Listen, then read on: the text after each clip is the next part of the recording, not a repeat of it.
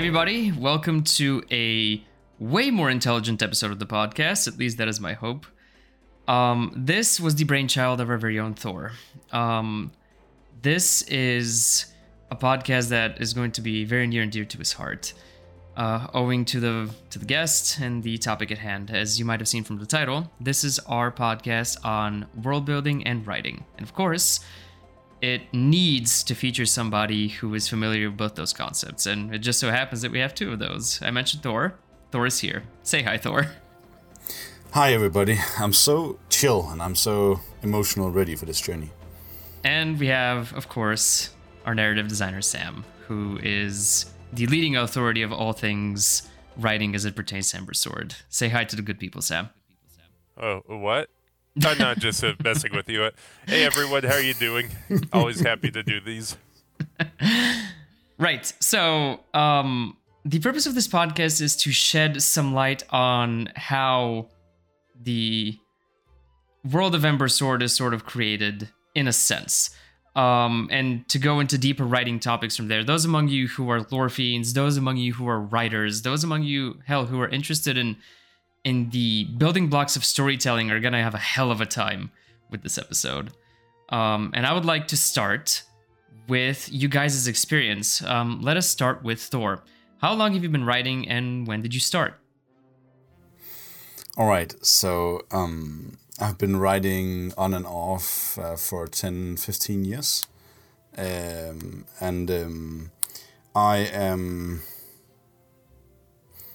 I started when I was around 15 years old, and that might be. I don't actually know if that's young to start. Well, I can hear that from Sam later.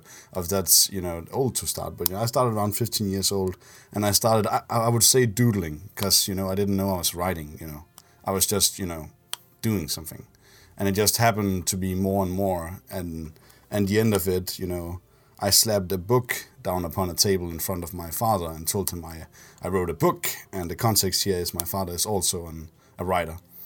And he was just as shocked as I was to see that I have actually written a book, because that was not the intent of it, right? It was a spark, it was a story that built itself.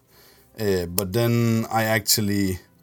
obviously it wasn't a book. Like what I dropped in front of him was a sketch or a draft or something that would probably be wrong to call it a book, but that would be an insulting statement. But it became a book, right? In the end, and I had a little sister that in this process had heart surgery. Very well, it is serious in nature when it's heart surgery, right? But she could very well not have lived through it, but she did. Of course, have to add that she's fine today. But at just when we were letting her go for this heart surgery, I promised her to finish the book, and that kept giving me the drive. I don't know what would have happened if I haven't promised her that, but it was my drive, and I dedicated the book to her. And one of the main characters are even heavily inspired by some of her greatest traits in life. So yeah, that's how I got started when I was 15, 16 years old. That is quite emotionally charged. I mean, I have a couple of writer friends, and their beginnings are usually born out of an idea they had, and yours is that on top of something very touching, which is quite awesome. Sam, what about you? I don't know how I can compete with that story. Yeah, because coming out swinging like, here. Straight, heartfelt. You're like you're the protagonist of someone else's story right there about a writer. Oh, that's thank you. I started writing when I was 7, so that was 23 years ago, 1998. It was I was big into the Animorphs books, and I. They're simplistic books, no offense to Catherine Applegate, but come on, they are. And so, it was basically, as close to ground level as you can with an actual novel format. So I started writing these fan fiction stories, and I read them not too long ago. Well, actually, it was a while ago. It was 10 years ago. I read the Beged, and I laughed my ass off because of how they were written. In the first page, the villain, Visor 3 describes how his blade ship got destroyed. Damn, he said, I'm going to have to buy more parts at the grocery store. And things like that. Then, I kept on working at it. And it was mostly, I wanted to say that they were original stories, but really I saw The Mummy, and then I created a story that was suspiciously similar to The Mummy. And then 2 years later, after I wrote the first Animorphs fan fiction, I took another attempt, and I thought this was so much better. Now I'm 9 years old, but it was still pretty hysterical then, and I thought I was so clever, filling an entire page and calling it a paragraph at a time. But no, it started out with fan fiction and just really grew from there until I started taking serious attempts at writing when I was about 14. Actually, okay, this is the best story I could come up with, and I got the nuances of writing with grammatically down. However, the qualities of the stories, I'd say that they only started getting actually noticeable, close to professional level by the time I was in college. So it was a climb for sure. That we're talking almost 12, 13 years from when I started as a little kid. I would like to build on top of your humble fanfiction beginnings and to illustrate how far you can get with Drive. I have, oh my god, behind me, and 3 people know this, a 150-page journal full of a Skyrim playthrough fanfic, which will never, and I mean never, see the light of day. Wow. Wow. And one of the most mature things I did when approaching that was on the first page, I wrote beneath the title of the game, embarrassing but earnest. And that, I think, is one of the most important things you can do when aspiring to be a writer, recognizing that you're going to write absolute garbage, but if you persevere and stick with it, you can take it somewhere. And you guys are, I mean, not, especially in Sam's case with starting with what he described as bad fanfiction, it's a testament to the power of perseverance.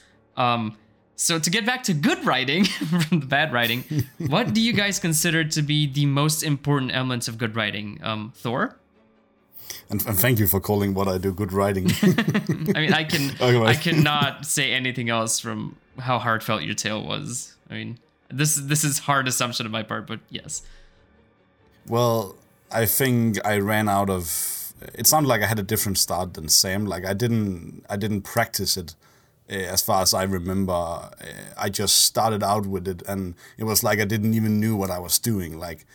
I guess everybody feels like that, but I didn't know I wanted to be a writer. I didn't know I even wanted to write, right? So that was a weird sentence, but I didn't know. So I just did it, and it ended up, I think, okay in the end. But for me, I ran out of books to read. So wow. I needed, and obviously I didn't do that because you can't do that, but I ran out of books I wanted to read, right? Mm-hmm. At least at that time. So, I wrote my own book because, I needed something to read. It's so dumb, but it's kind of what happened. So for me, it's like you write the book you want to read, and it kind of stuck with me. It kind of stuck with me that you need to be the biggest fan of your book in some ways, right? You need to want to read the book you're writing. That's important for me. Because otherwise I think you lose the magic of wanting to write it in the first place. And so it needs to be intrinsic for me. Other than that, I'm very inspired by Tolkien. Maybe not so much his writing, but his world building, right? I am heavily inspired. I actually have a tattoo on my right arm in Elvish, in Tengvar language. In the cursive black speech variant, which says in the closest translation to English, it says, "Writing is crafting a soulful universe for others to enter, but for yourself to find peaceful shelter." and it kind of addresses, how I approach writing, that I write for myself, and for myself to find shelter for all these thoughts and ideas. But of course, I want to share them with the rest of the people afterwards. So it's essentially write for yourself and the audience will come. That is what you consider. That's very poignant. Sam, what is your perspective on the most important elements of good writing? Well, I'd say that having a good plan in place is critical, unless the point of your story is that there's not a plan. Like stories like Boyhood, which is a movie. It took 12 years to make. It was all about being organic and fluid, with them doing rewrites until like hours before the shoot. So I'd say that having a plan where it is possible to have a plan, that will be important, because if you have to make things up too much, then it gets problematic. However, I think that what is tantamount with that is good characters, people in your movie, in your book, in your video game that have a good voice, where you won't just be Neil Breen playing every character. Oh, hell yeah, my man! Hello, I am the main character. I am a husband, and then you see a little girl, Daddy, I'm 4 years old. If you don't have a voice, if your characters aren't fleshed out, it's going to actually really show, because it's this is fake. And even though we know that fantasy world is fantasy fiction, you still want to be able to believe. You want it to be real. So I think that having a good voice and good characters are important, because after you have your outline, then when you reach those scenes, your characters are going to start to build it for you. You're going to have this scene that might be a little different than what you had anticipated, but it'll be organic. So it's basically, I guess that I created an Ouroboros of it has to be organic. It also has to make sense, and with that, you bring in characters who are real and are fleshed out, and you can let them do everything for you. I cannot believe that, of all things, I did not expect a Neil Breen reference on the podcast when I woke up today. Look where out of we have all ended things, up. you cannot accuse the world's premier auteur, Neil Breen, of not having a vision for his projects. That vision might be, I'm the best, I wear cool vests, and aliens run the government, and the government sucks. It's sort of a through line. Guys, oh my god, if you've not seen Neil Breen movies, I will be in chat once this is airing. Please ask me for recommendations. He is the world's greatest movie maker. Back on topic. Yeah, thanks, Sam. Alongside Tommy Wiseau. They're way up there. Neil Breen's like Tommy Wiseau, but he keeps making things, and they just keep getting... Anyway, Jesus Christ. So, to build upon the previous question, just to illustrate those important elements of good writing, what would you guys consider your favorite book or world? Again, keeping the theme here, Thor. So, in context with what Sam said, I really agree, because characters in fantasy worlds can sometimes feel more real than real world, right? Because sometimes the real world actually feels kind of flat and fake. That's the deep truth of the real world, right? So escapism is real here, right? So I would say I already presented Tolkien as something who heavily inspired me as well. Mostly his world building, not all of his books. But and this is going back to when you introduced me, Svetlin, on these amazing podcasts. Thank you. The Witcher world is something that I really, really do enjoy, and it's actually both the world building and the books by Sapkowski, or how you pronounce it. Sorry if I pronounced it wrong. But it's so raw and it's so wild, and it feels so real because it is so raw, and it's like he's not trying to veil something to protect me. He's unleashing it on me, and I like it. So that's it for me. Those books I really like them. You have stated as much, so yeah, that tracks. Sam? I would say that my I'm not sure if I'd say it's my favorite so far as like books are concerned, but I really do enjoy Tolkien as well. And it's the way that's laid out precisely by Tolkien, not Peter Jackson. I'll get to that in a second. Because yes, here we go. But Tolkien, he interlaces his world as he goes. And that is quite impressive. He doesn't need a separate appendix, which he does. He has those, lots of those, hundreds of pages long. Yep. But as he goes, he tells you what you need to know, which tells you in turn that when he wrote The Lord of the Rings, he was not just laying it out as he is going. There was a plan. There was a backup plan to that backup. There were backups, everywhere, A through Z, and he was able to enlighten us as he went. And I think that the reason why, may I say that I said it only extends to Tolkien and not the person who adapted his works or continues to, Peter Jackson, is because with The Lord of the Rings, Jackson achieved a wonder where he was able to show off The Lord of the Rings, like something that was considered unfilmable for the better part of a century, and he's able to impart what we needed to know without going overboard. However, the way that we know that he himself cannot do that, he cannot create his own glossary, is with the Hobbit movies. I know where we're going. Yeah, sorry. Where he took one story which had plenty going for it, already with the appendices. We could have gone around with the necromancer story and it would have been beautiful, but he didn't give us that. He gave us that and all sorts of things that he explicitly made up, and it stood out like a sore thumb, and it showed you, there was a master artist involved named Tolkien, and he wasn't named Peter Jackson with that. And I think that was a perfect showcase. And may I also say, while I'm here, on the flip side, what is not a good element of world building, what has not shown to be good with world building, is Star Wars. And before people are like, what? Let me say that go watch the movie Dune, or better yet, read Dune, because yes, that is not only what Star Wars is based off of, people.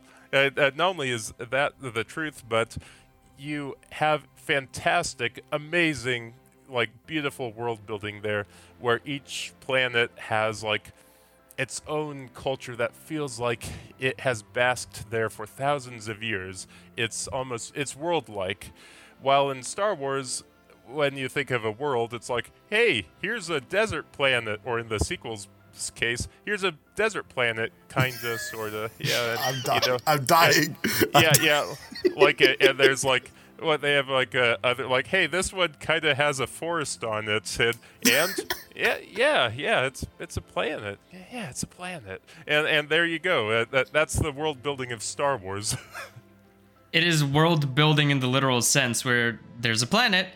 That's it for the not. I would say, superficially speaking, of course, just so I can avoid 19 million hate comments. Although love comments, please send them for that sweet engagement. Star Wars can be very well thought out, depending on who the auteur is. Yes, Yes. If I may defend Peter Jackson for a second, The Hobbit the film series was more a commercial decision than an artistic one, where if I remember correctly, they brought him back and he didn't really care about making it all too long. And then they threw a whole bunch of money at him and he was like, well, throw my hands up in the air. I'm going to give you something, but it's not going to be on the level of The Lord of the Rings because there ain't enough meat on those bones. And it was definitely something, it was enjoyable, right? But it was not what we wanted or what we had. Yeah. Guillermo del Toro was attached for the longest time, and then, he left it, and Peter Jackson had to jump in, and then they're like, okay, let's do 3 movies, and then they started shooting the 3rd one before they even finished with a script. That tells you everything. I didn't know that. All right. Yay, Hollywood. Explain something. That explains a lot of things. I would like to stick with the topic of world building. Sam, how do you approach world building? I start at the base level with what story I want to tell, because believe it or not, people, I actually have the story I want to tell with Embersword, beginning to end. But then after I have completed that, then I approach, what characters I need to tell my story and what parts of the world are needed for this characters to be at. And then after that, it's like this everlasting tangential dance of I need a part of the world, I need a character, and it goes on and on, and each feeds off of each other. And also, I think I've mentioned this in previous podcasts, once I have one character, that gives me the fuel for 5 additional characters. Yes. And and so they keep on telling their own little stories, and after God knows how many years, it's gonna be like, well, what do you know? We have a full moon now. Okay, that was a pun, that I did not intend, but I am owning it right here and now. Which you should. Nice. Stamp of approval on that one. That's interesting, because for the longest time, and I've kept repeating this, I've always said you went character first, but it seems, and correct me if I'm wrong, it's the outline of a narrative that comes first, and then you populate that narrative with characters on which you sort of build more narrative. I mean, you did use the word Ouroboros. I apologize. However you pronounce it. Yeah, characters, the characters, they're my lady, so to speak, but I still have to, know what story I want to tell, and I had a ton of free reign to come up with the one for Embersword. Awesome to hear. I mean, of course, we've done a lot of lore casts, and a lot of that is very self-evident in the way you've structured short stories, in the way you've talked about the world of Thanabus and of Embersword, and by extension, it's an awesome thing to just keep reiterating. Thor, you being the forever DM, must have. What is your approach to world building?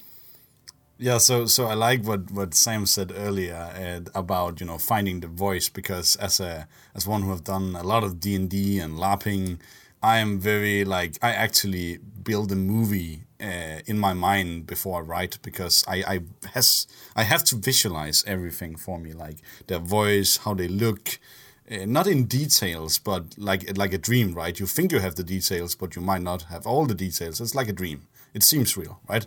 Mm-hmm. And feels real, and that's what I start with. Like, I have to imagine the characters. I have to be able to imagine how they interact, and it's very visual for me when I write. It's almost like when I write, I almost forget I'm typing, and it feels like I am, and I have no knowledge of how to actually instruct a movie, but it feels like I'm instructing the movie which I'm writing. And I don't even know if it makes sense, because I have no expertise with that. But that's what I feel like when I do it.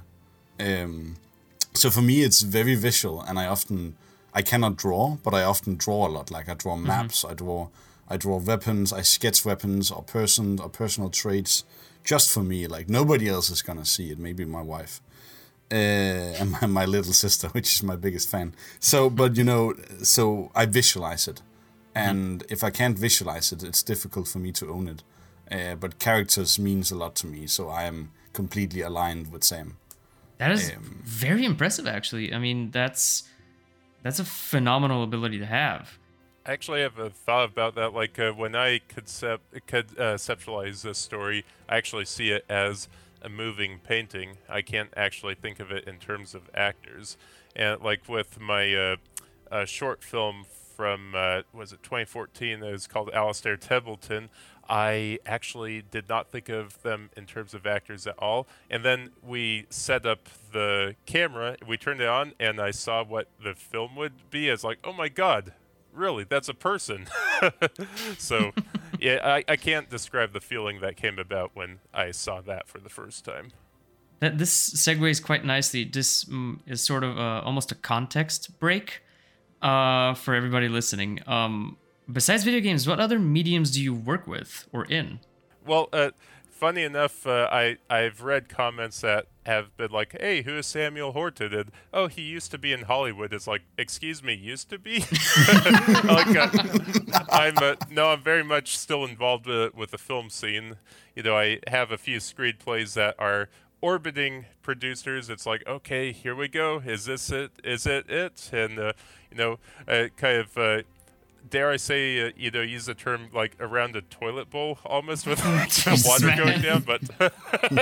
But yeah, I'm involved with film. I have something here and there brewing. Including an anthology exploration. So we're gonna see where that goes. But I, also have been involved with board games, with which kind of I accidentally fell into just because I was a writer needing a job a few years ago, and I suddenly wrote 36 Monopoly games. And What? It's like, oh, no, That's a lot. Yeah, my full-time job was to write Monopoly games, and it's like, oh, now I have like a ton of games I've technically designed, and they're sold in Walmart. And so, the board Wow. games, they just kind of happened, and which is kind of funny because I also, like I've mentioned, I have a passion project that I have going on in the background called Star Thieves, and that was originally a board game that I co-created while in college, and it's is honestly the one thing from college that I wanted to do something with, because the rest it's like, oh, look at that. Okay, time for it to put on my big boy pants. But that was the one thing I was actually proud of, where it's like I want to make this into something. So I kind of am, and but basically I like to. I won't ever say that I'm. Well, I guess I have to if I keep on getting work, film video game writer, but I never want to limit myself to one medium. Like there are ones I'm the best at, which is like film and video game, but I just if there's a potential for me to do something, I'll take it. I've yet to find the appeal with narrative podcasts, but who knows? But so far, I trust you, Svetlin, far more than I trust myself with managing those. I cannot believe I'm in a call with the king of game nights and flyover states.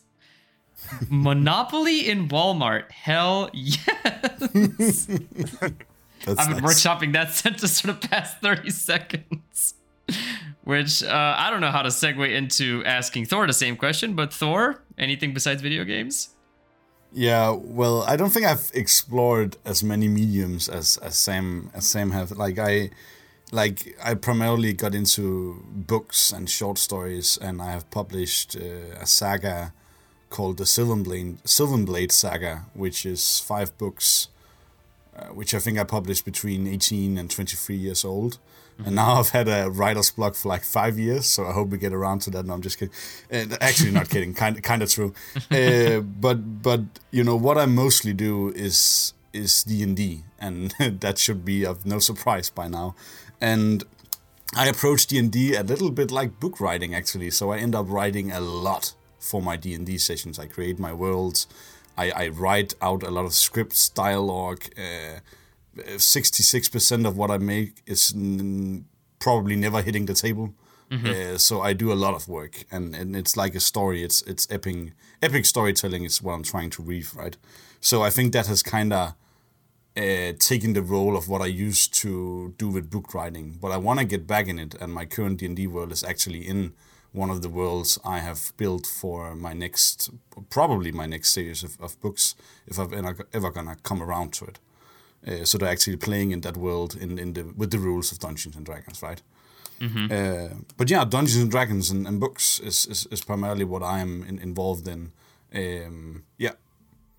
Ouroboros seems to be the word of the day here, because you were taking ideas from your D&D campaign to influence your own writing, which is, I'm coming to find out, very standard practice. One of my best friends is doing the exact same. So It's awesome to know that it's a widespread habit. Well, widespread, 2 people I know, but hey, still more than one.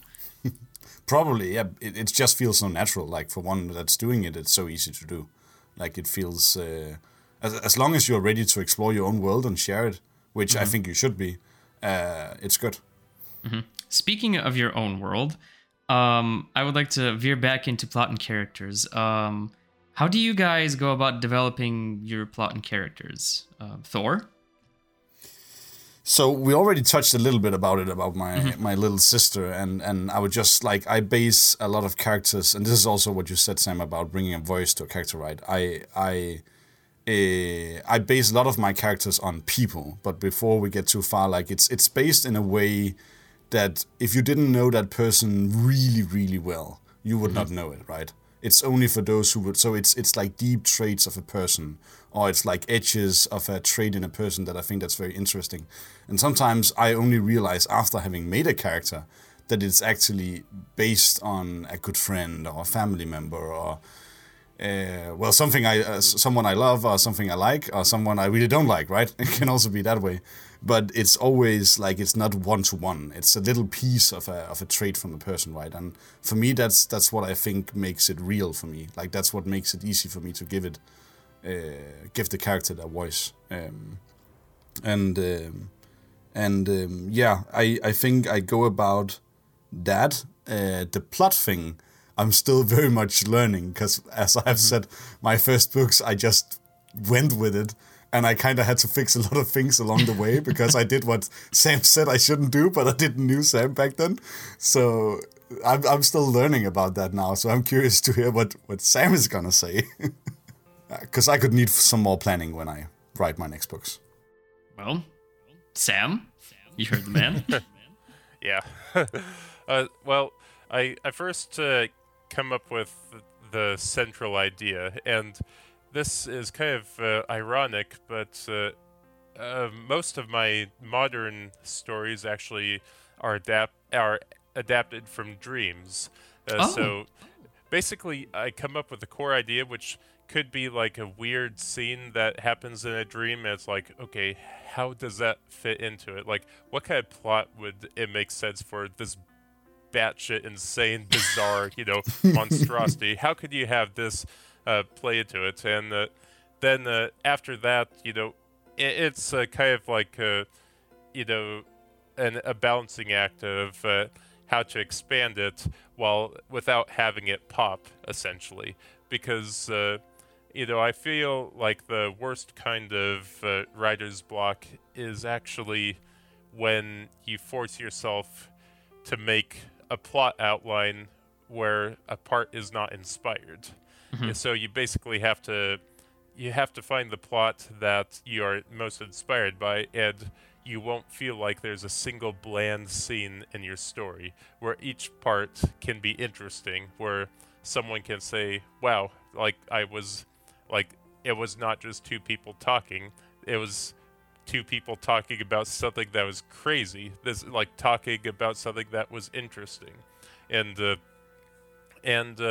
of course, the characters, I feel like the biggest challenge is to not map out their strengths, but to map out their vulnerabilities. You find what makes them human, not what makes them, a Mary Sue or an amazing warrior or a great leader, or someone who has an iron grip on the northern hemisphere of Thanabus. I think that finding what makes them human and what you can relate to, that is the most imperative component when you come up with a character, because it just how do I say this, because at that point you're not really playing with superheroes anymore. You're not playing with the archetype. You're playing with an actual person. It's otherwise you might as well have action figures. You might as well have like an 8-year-old tell you your story, for you. So basically you have to find where there's weakness. And teaser, everyone, teaser. Ooh. The Severand plot is actually one of the central themes about it is, vulnerability. which how the community has interpreted some things. I think that they're in for a great show once we actually release Severand. They're going to see a plot that might be quite different than what they anticipated. It's not how it has all seemed. How it's all seemed is basically how I've wanted you all to see it. That was a DM move right there. I guess it's also a writer move. You have seen it how I wanted you to see it. I feel like you've flubbed some dice rolls, Thor. Like, that sounded so ominous. Lift that screen. Let me see that nat 20. I couldn't stop it. Sorry, it was just, yeah, that's how I say it. Sam, you inadvertently touched upon one of the big ticket items of the podcast, writer's block. The original concept of this podcast was born out of Thor's desire to know how you get over writer's block, because it's something that all creatives struggle with in one form or another. I know I've had various encounters with that dreaded curse over, where it was recording crappy YouTube videos with my friends, or like video essays, or writing blog posts or Ember Sword. It's always rearing its head in one form or another. So, I mean, trying to learn from the best here. Sam, how do you approach getting over writer's block? I'm trying to find a nice way to say you don't. Let me say that when you have writer's block, it's actually critical that you put the pen down and find something else to do. And that does not mean go eat a banana or go for a walk. No, you find something else creative to do, because there's always something else you can do, perhaps on another project. And with an MMO, what we're making right now, there isn't room for us to dilly-daddle, but there is room for us to work on another component of the project. So when I reach a point where it's like, I don't know what I can do, next, like what happened when it came to writing to getting from point A to point Z with the Ediso plot, I had to find something else to work on with the project until it hit me. So I'd say that there, has Stephen Hawking said, there's always something that you can do. That when there's life, that there's that. And so basically, do that. Don't torture yourself, and don't write just for the sake of writing, because you're going to delete it, the next day when you read it and realize that was super mediocre or not what you wanted. It will be. Yeah, I've done that. Bland scenes. I have this a screenplay that is in front of my favorite producer, and I just am thinking back to when I was writing the screenplay. I took it with me when I was on vacation, and I did not know how I should write the scenes, so I just wrote them, and then I got back from vacation, read it, and I was like, oh, look at that, and then I deleted the last 15 pages of it. Okay, let's... Oh my god.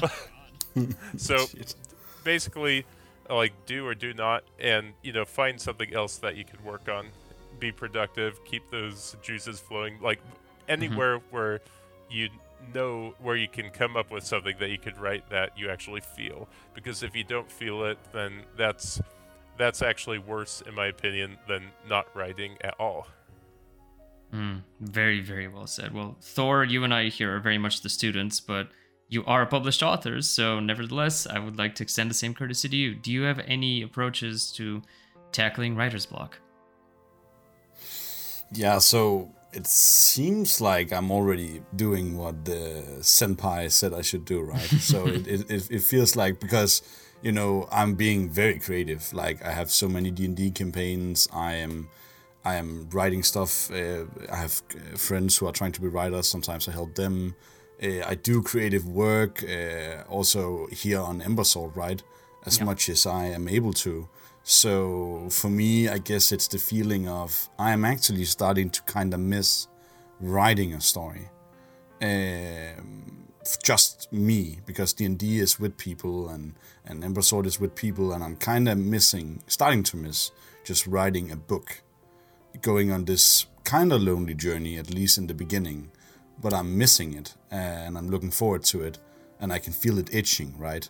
Like 10 years ago when I started, or more than that probably. So I think it's just like I'm starting to feel this urge to try and do it again, because so many years, like I'm double the age I was back then. So so much has happened. So I want to try and do it again, right? But it makes a lot of sense what Sam is saying. But maybe if you ask me in a couple of years, I will have some advice. We'll get back to you on that.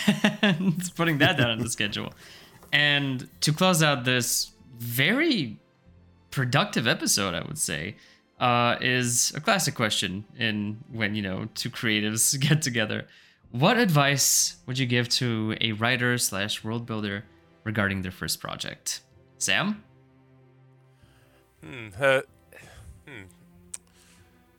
Just thinking of how, the most delicate way to, describe it. Shoot from the hip. We are used to dealing out the hard punches. Go for it. Yeah. I think that you should, when you start out, you should not go into it expecting that it's going to be Harry Potter. Don't have this be the one that you can't go all in on. When you first make your world, I'd say that when you make it, make it so it's efficient. Don't create extraneous landmarks in your world map that we'll never see, where we'll never see it in the story, because they'll just people will start to notice low effort. Basically, go with what you need and expand from there. And don't feel discouraged. Don't give up. Just know what you need, and that will get you through everything. Just what you need here and now. Very well said. Don't, in essence, don't overexert yourself trying to, create the Silmarillion, I guess. Yeah, maybe this is a little mean, but there's this self-published author called Gloria Tesh, and she has a book series called Maradonia, and in the intro there's a map where there are places called Nissan Falls and Ortega, which is kind of funny, because it's south. So, but it's like you don't actually see any of these places in the story. It's like you put all this effort into this map and this world building without, building the characters first. So basically, look at a map and remove everything that you don't need, and basically follow the blueprints. Don't try to build before you actually know what you're building. Mm-hmm. Nissan Falls is what happened when their CEO got arrested a couple of years ago. Anyway, Thor. Yeah. I just want to pinpoint how good advice that is, because that series I'm playing Dungeons and Dragons in, which is from my own world building, probably my future books. Right, it's such a massive world I have created, and I have drafted it so many times that I have vastly no idea of which story I want to tell by now, because it's such a big world. So that makes a lot of sense, Sam. Would have wished you would have told me earlier, but that would have been an anomaly, right? So, okay. I would say just do it. It's a lot simple, but I was, as one who just did it, and it went pretty well, and it changed so many things in my life, and it was such a good journey. And it was I have so many friends and colleagues who want to do it, and it's so easy, right? But just do it. So don't think about doing it right or wrong. Just do it to begin with, because you'll just you'll get caught by it, and suddenly you'll have something in front of you. And I will say do it and don't look back, and don't second doubt yourself. Don't hesitate, and it's a lonely journey, at least for me, but it has to be sometimes. But don't forget to share it. It doesn't have to be lonely all the time. So, for example, share it with your siblings, your best friends, or colleagues. At some point in this journey, you have to share it. Mm-hmm. So go on the journey, don't look back, and remember to share it before the end, right? That's it. Beautifully said. And that is a fantastic note to end on. Thank you, gentlemen, for taking the time to participate in this super useful, just deep dive into how you guys' minds work as professional creatives. This was an awesome episode to record, and I really hope that those among you who are aspiring to one day follow in the footsteps of the awesome guests of this podcast have taken something away from this. So thank you once again for participating, guys. Thank you for listening, and we will catch you next time. Goodbye, everybody. Hey you made it to the end. Congratulations! That must mean you like us enough to want more, right? Well, good news! We're all over the internet. Go to embersword.com and subscribe to our newsletter for a chance to play the game early, as well as the latest interesting tidbits on the game and the team. Join our lovely Discord community over at discord.gg/embersword. Follow us on Twitter and Facebook at PlayEmbersword for regular updates on what we're up to. And remember the basics. Drink water, be kind to each other, and spread the word about Embersword.